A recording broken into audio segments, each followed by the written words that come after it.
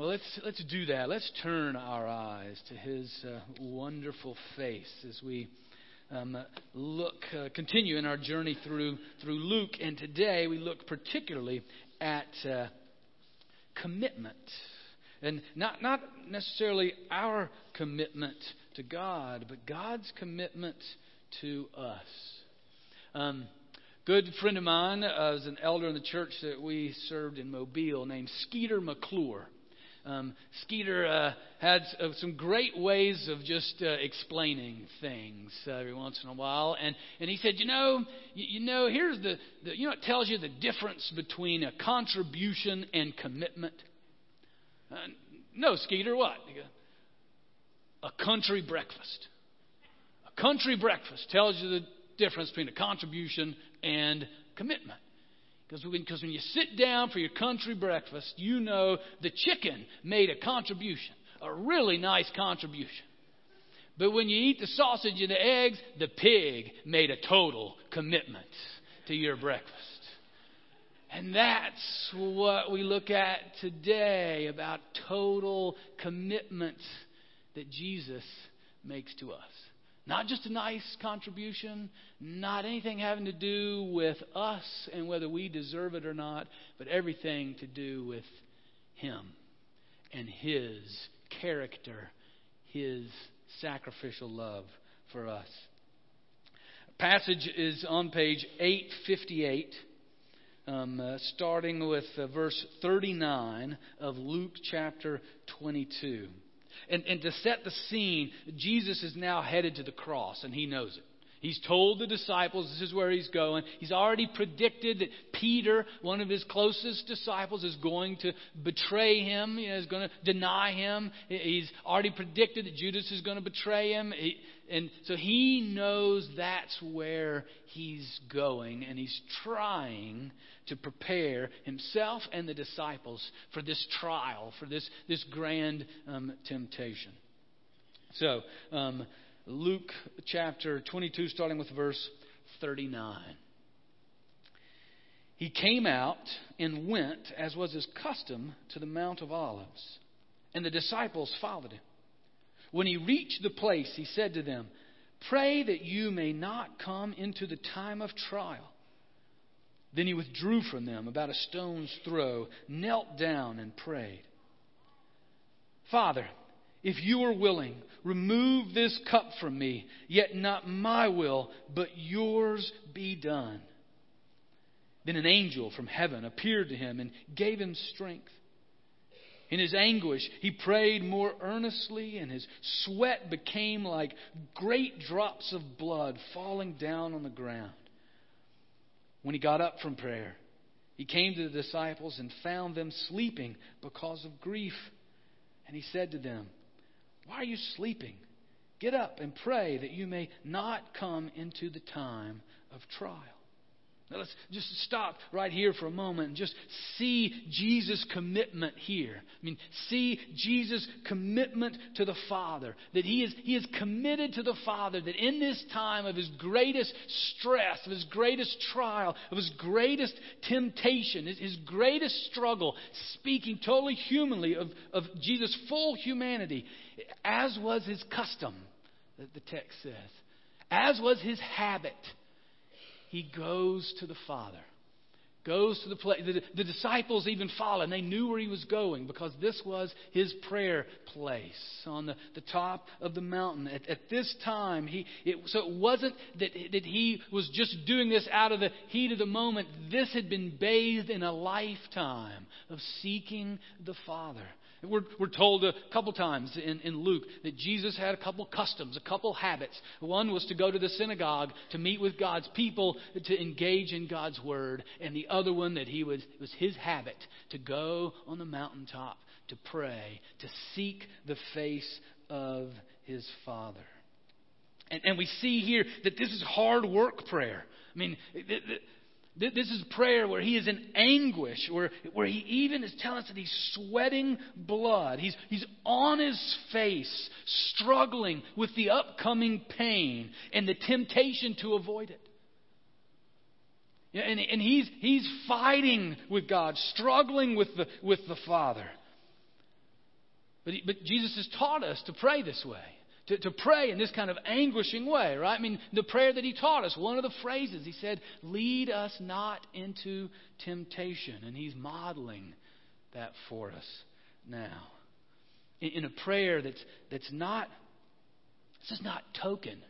This is not just a few words we memorized, as a child. This is bearing our soul before Almighty God. In this time of trial, he's committed to the Father. I find the people I'm most committed to are the people I argue with the most. People I'm not committed to, I'm not going to argue with them. Why waste my time? Why waste their time? But people I'm committed to, they're the people that I argue with the most. They're the people that I struggle with. They're the people that I cry with the most. The ones that I'm committed to. And so we see here that Jesus is struggling with God about this temptation that's before him. And he's committed to the Father to follow the Father's way. He commits himself to the Father's plan over his own. Right? Those are the words that he prayed. Father, I don't want to do this. In the fullness of his humanity, he does not want to do this. He knows, he sees, he's recognizing what's just ahead. The whip across his back. The thorns jammed into his head. The nails in the flesh of his hands and his feet and the spear in his side. And the piercing of his own heart that his closest friends are weak and deny him and betray him and desert him.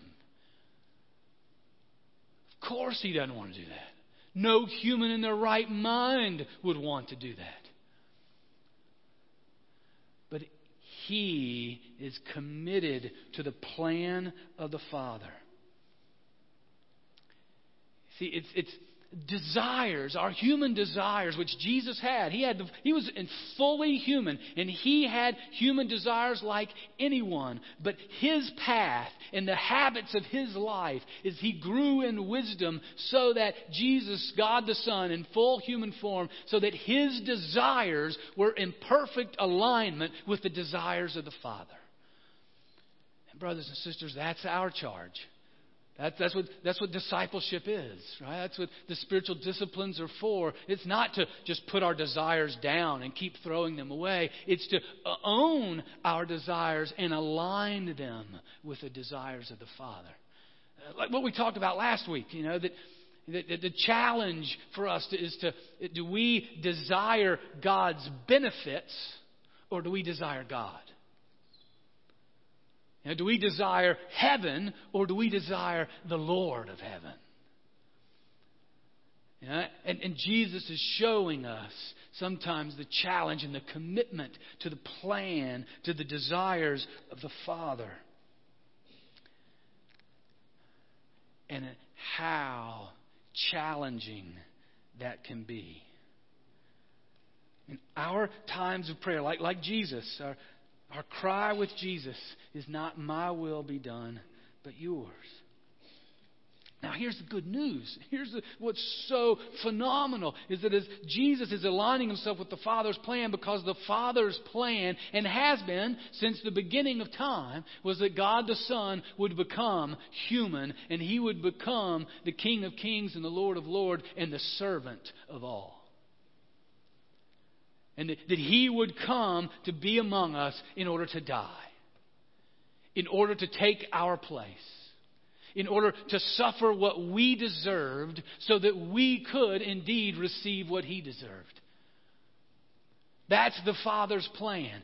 For God the Son to come and take our place in his death and resurrection to destroy the power of sin, destroy the power of death, to destroy judgment for all who are in Christ Jesus. That's the plan of the Father. And it was going to cost Jesus totally and completely. And he's aligning himself with the plan and the will of the Father.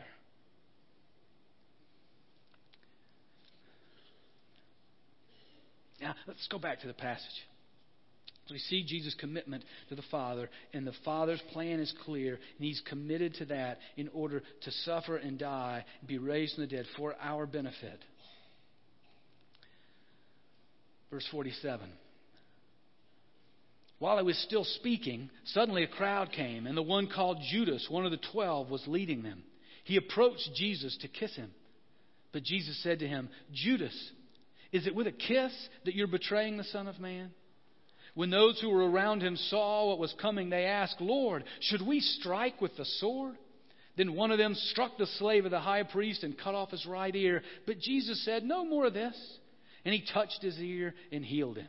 I love that. Just that little piece right there. And here Jesus in the midst, He's been sweating blood because He sees what's going on. But yet His character that's been formed in His life of wisdom, in line with the Father, He brings healing even in the midst of betrayal. Then Jesus said to the chief priests, the officers of the temple police, and the elders who'd come for Him, have you come out with swords and clubs as if I were a bandit? When I was with you day after day in the temple, you did not lay hands on me, but this is your hour and the power of darkness. Then they seized Him and led Him away, bringing Him into the high priest's house. But Peter was following at a distance. And when they had kindled a fire in the middle of the courtyard and sat down together, Peter sat among them. Then a servant girl, seeing Him in the firelight, stared at Him and said, this man also was with Him. But He denied it, saying, Woman, I do not know Him. A little later, someone else, on seeing Him, said, you also are one of them. But Peter said, Man, I am not.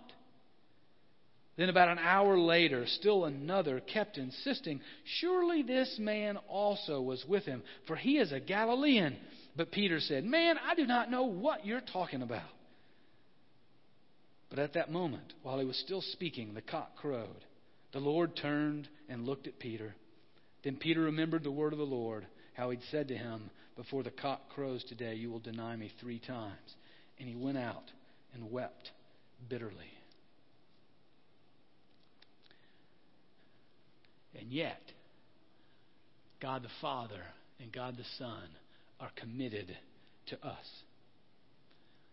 Even in our weakness, in our betrayal, and in our denial, Jesus still says yes to the Father, on our behalf. Paul in Romans 5 tells us that some people might be willing to die for a good person, but not many are willing to die for a bad. And yet, Christ shows His love for us in that while we were yet sinners, He died for us. That's why Luke puts this together right here to show us. I mean, Jesus is praying, the disciples are sleeping. Jesus is being led to His demise, to His crucifixion, and one of His closest friends for 30 pieces of silver, just a little extra financial bonus, is about to betray Him with a kiss. And then one of His closest, one of his right or left hand men in Peter, 3 times in front of Him, denies Him to His face. So it's not just one of those things that just happens in a moment, and then you say, oh man, I should have done it differently. And just a fleeting mistake. It was a flawed character. It was a flawed soul in Peter. And yet Jesus stays committed. The commitment is Jesus. And that's what we celebrate. That's what we receive. That's what we're overwhelmed by. You remember Ted Kaczynski? He was the Unabomber.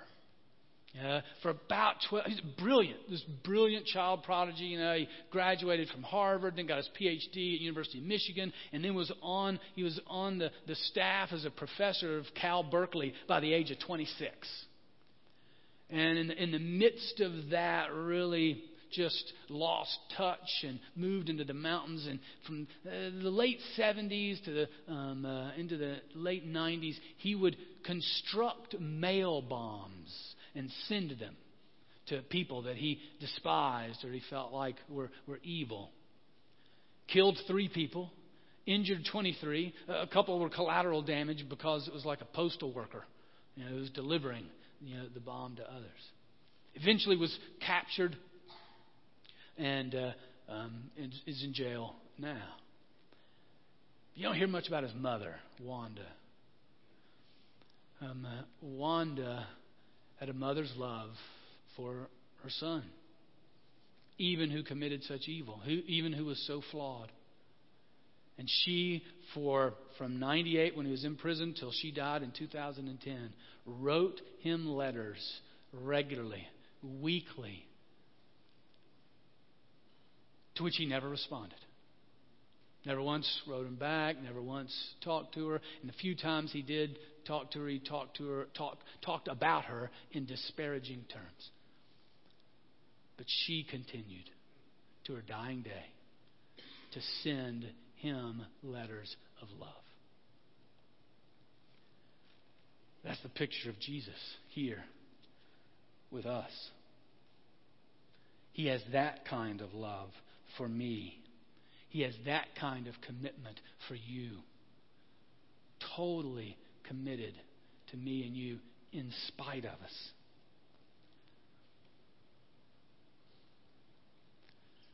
Call to you today, to us today. You can be a murderer.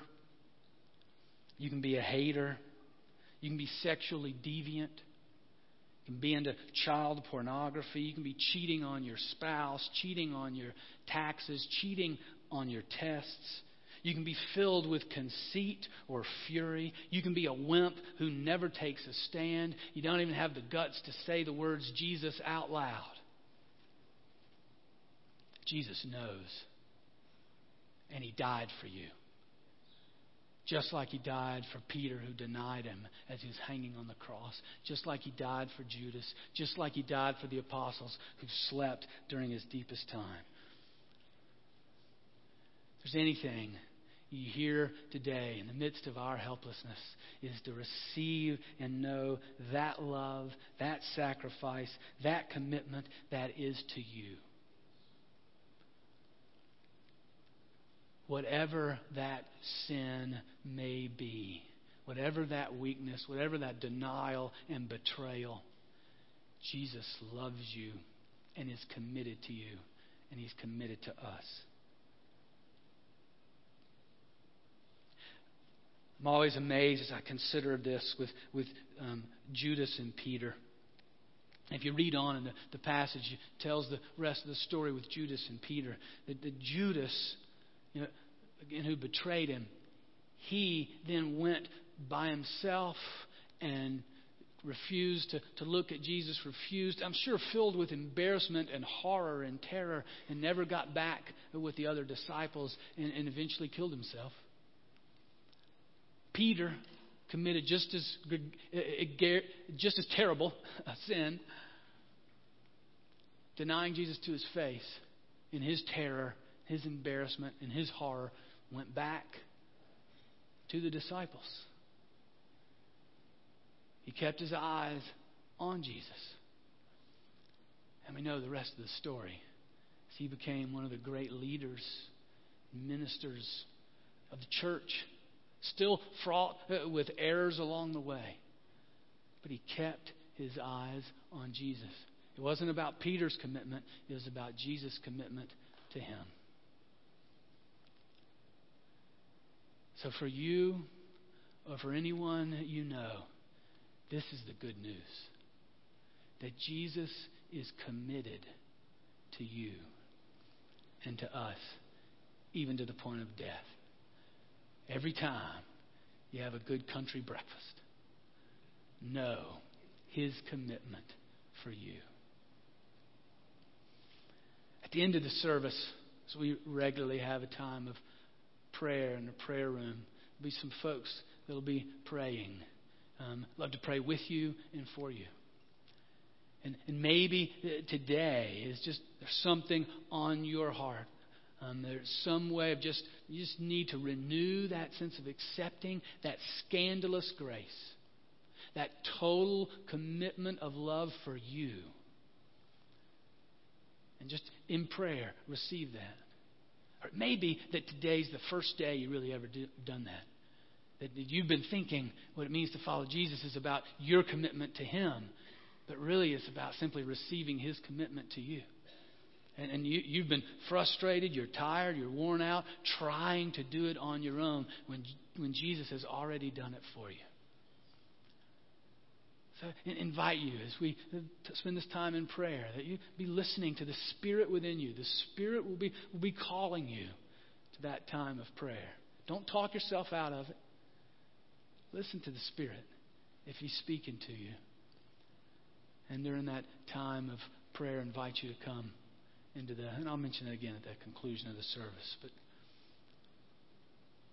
maybe today is a day to renew or receive for the first time that total commitment of Jesus for you. Let's pray. Almighty God, we do marvel as we consider your love and commitment to your creation, your love for us. We celebrate and are overwhelmed when we consider the love of Jesus and His willingness to sacrifice for our behalf, to do so innocently, to take the shots for us. We praise you. We marvel at you. And we pray that you would help us, Lord, even to receive that. May your Spirit awaken our soul, open our eyes, open our hearts. Take our heart of stone and give us that heart of flesh to receive that love, to truly receive it fully from you without anything that we do to add to it or subtract, because you are so grand and so great. My Lord, and so fill us, Lord, as we receive that indeed you send us out filled with that grace and mercy. No longer overwhelmed by guilt or shame or terror or fear, but freed in this grace and this mercy. We indeed want to turn our eyes upon you so that we might be witnesses of your grace and mercy to those around us. Speak to us now, Lord, of those for ourselves, ways that we have tried to do it ourselves, ways that we've made it about our commitment instead of simply receiving yours. Reveal that to us as your people. And as you just pour over us of your love and grace, so fill us so that we might indeed be about that grace and mercy wherever we go, at home, at work, at school. And Lord, we pray particularly for those in need of that grace and mercy, to be reminded of that total commitment that you have for us. We pray particularly for just schools this week and for all the students in this last week and this week upcoming as the school's starting, for those that are starting kindergarten for the first time, those that are starting new grades, moving to new schools, heading out to college. Lord, we pray your hand of provision and protection, that each of those students would know your commitment to them. They would receive and live into the fullness of that commitment. They would speak and live in ways that are characterized by your grace and mercy. That you would be at work through their education, renewing their mind, taking every thought captive to Christ. We pray, Lord, for those that are teaching and those that are leading in schools and throughout our city. We take this time as well and we lift up one another to you in need of your healing touch, knowing, Lord, that they are resting in your total commitment unto them. We pray for Jerry Dwyer and surgery this week, and for Sam Routson and surgery this week, for Judy Bethel as she continues to recover from surgery. We pray for Dick Blank, who's been diagnosed with cancer this week. We pray your hand upon them. Lord, we pray for Mary Bodmer and for Dan Simmerlink. Continue to pray for Grace Fisher. Continue to lift up to you all in need of your healing hand. Others that you bring to mind, we lay them before you. We entrust them to you now, for you are just as committed to them as you were to those that denied you to your face. Lord, we're overwhelmed when we consider your commitment, your grace, your mercy, your sacrificial love. Now, Lord, we come before you in one voice, seeking to be the people you're calling us to be, a people that live into that total commitment you have for us, and that we respond and give it back to you, that we indeed keep our eyes on you and join with one another in seeking your face and being who you've called us to be. Dear God, make us into your community for your glory. Connect us in Jesus no matter our differences. Lead us to serve the world like Jesus no matter the cost. Help us to celebrate you no matter the circumstances. We need you, Holy Spirit, to empower us for greater works than Jesus. Amen. Now, brothers and sisters, let us continue to worship. As indeed God has given all of himself to us, let us now give all that we are unto him, what fits in the plate and what doesn't. Let us in worship offer everything unto Almighty God.